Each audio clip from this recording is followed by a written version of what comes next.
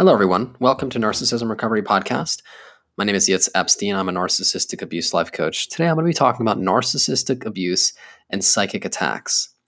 A psychic attack happens when a person consciously or unconsciously has formed an intention to harm their victims. I'd like to quote from an article by Deborah King. This article is titled, "Are You Under Psychic Attack? Is Someone Out to Get You?" To quote her article, "You're exhausted but having trouble sleeping. You keep getting one lousy cold after another. You feel like there's a heavy lid over your usual well springs of happiness. You can't seem to function right and don't know why. What's going on? From a psychological standpoint, you seem to be depressed, but from a point of view of energetic medicine, you could very well be under psychic attack. Someone consciously or unconsciously may have formed an intention to harm you. Maybe you have a mother-in-law who hates the fact that you stole away her precious son or daughter. Don't discount the old evil eye she gives you whenever she can. Maybe you've got an ex whose negativity towards you is still strong even years after the divorce, or a frenemy who's jealous because you still fit into the jeans you wore in high school. Everyone, like it or not, has some darkness within, the infamous shadow self, that is the storehouse of negative feelings. When these disturbing emotions are not acknowledged and released, the shadow side can get into the driver's seat. The negative energy can, in fact, cause real problems for somebody else."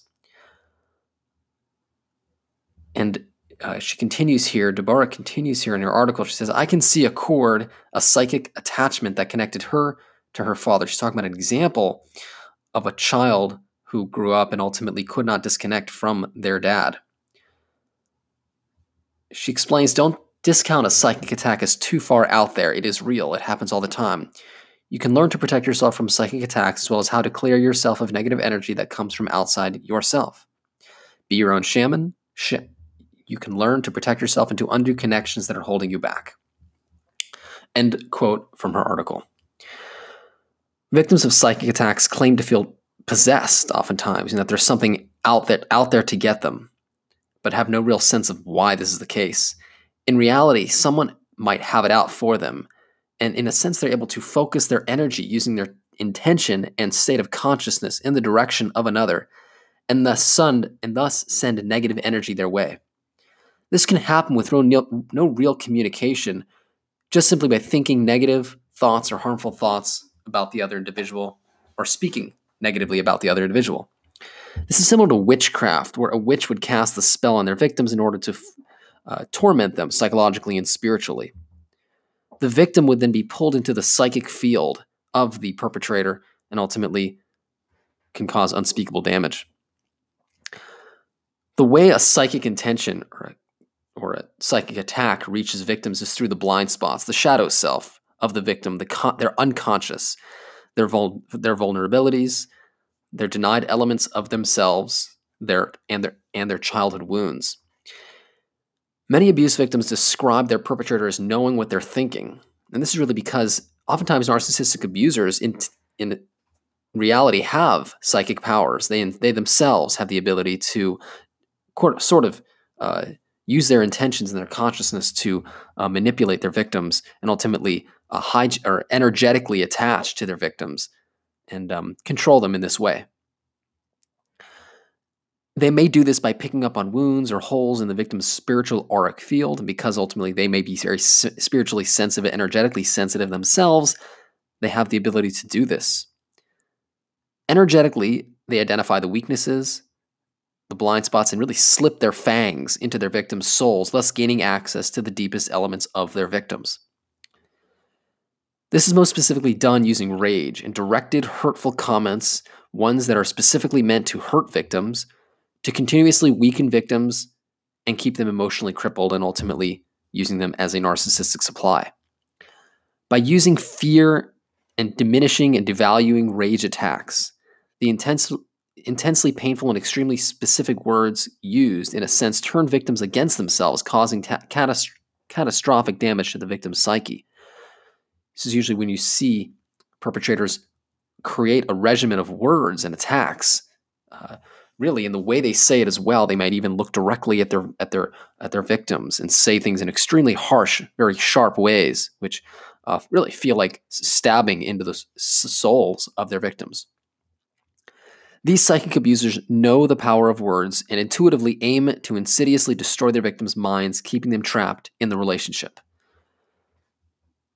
Abusers, in a sense, speak the abuse into existence, using commanding and overpowering strong verbiage, words that they are aware will cause a strong reaction in their victims. Because the abuse happens in the unseen realms, victims are in the spiritual realms or the psychic realms, the energetic realms.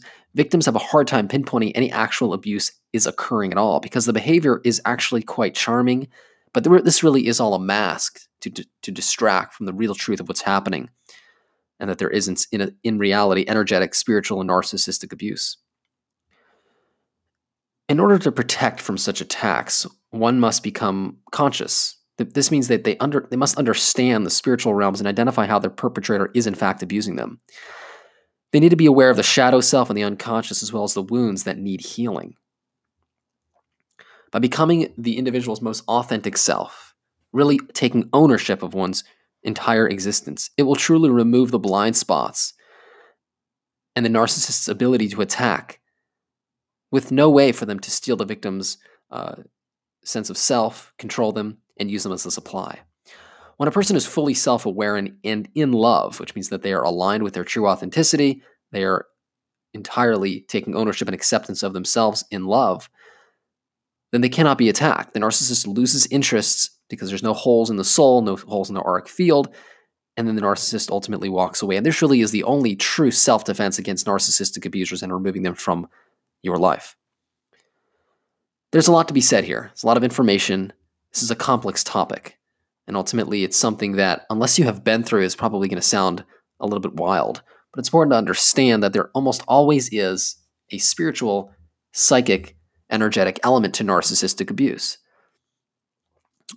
There is almost always an energetic field that you are entangled with your narcissistic abuser. If you had a narcissistic parent, it's often the chances are that you are in fact entangled with them, and therefore growing up and moving out of the house, moving a million miles away, you still will be in their auric field. That energetic field doesn't matter about physical space, it's energy.